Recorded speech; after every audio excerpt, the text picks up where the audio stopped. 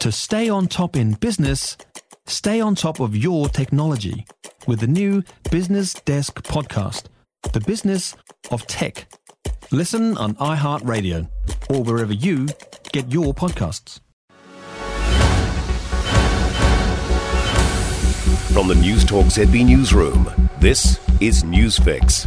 In this update, Auckland Council's new City Centre Advisory Panel Chair is calling on political parties to outline their approach to crime in the CBD.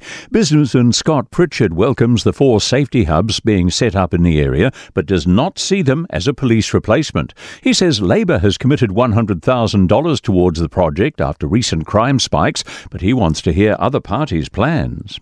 More protection is on the way for marine life in Northland, Thomas Rice reports. New no-take fishing areas are in place, banning fishing from Monganui Bay to Orke Bay in the Bay of Islands and around the Mimifangata Peninsula.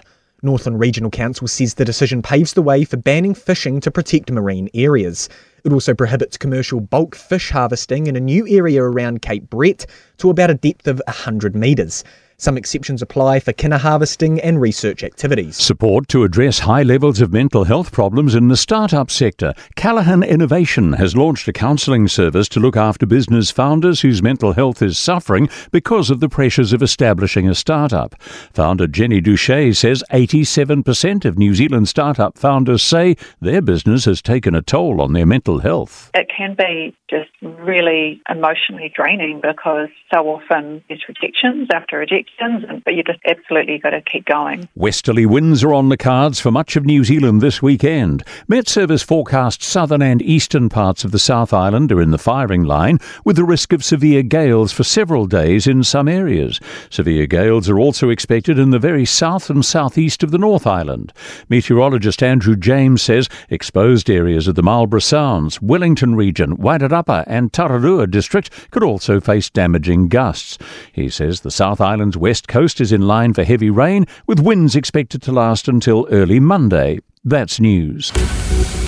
In sport, a Warriors great tips the team to do what he did and make the next round of the NRL playoffs. Former captain Steve Price was there the last time the Warriors hosted a finals game, beating the Sydney Roosters.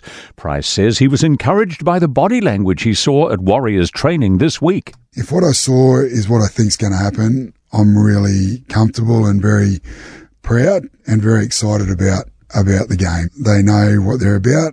Hopefully that continues and, we see what the Warriors can really do. Kick-off against the Knights, who've won 10 straight, is at 6:05. Waikato have kept their push for the NPC rugby playoffs alive with a 27-12 away win over second-placed Auckland. Waikato's up to 8th with 2 games to go, just after their 3rd win of the season. That's sport. I'm Joe Gilfillan. For more news, listen to Newstalk ZB live on iHeartRadio. If you enjoyed this podcast, you will love our New Zealand Herald podcast, The Little Things, hosted by me, Francesca Rudkin, and my good friend Louise Airy. We focus on all the little things that you can do to make a positive impact on your life and to cut through the confusion from the health and wellness industry. Join us every Saturday to hear from the experts for all the tips and advice you need. Just search The Little Things on iHeartRadio or wherever you get your podcasts.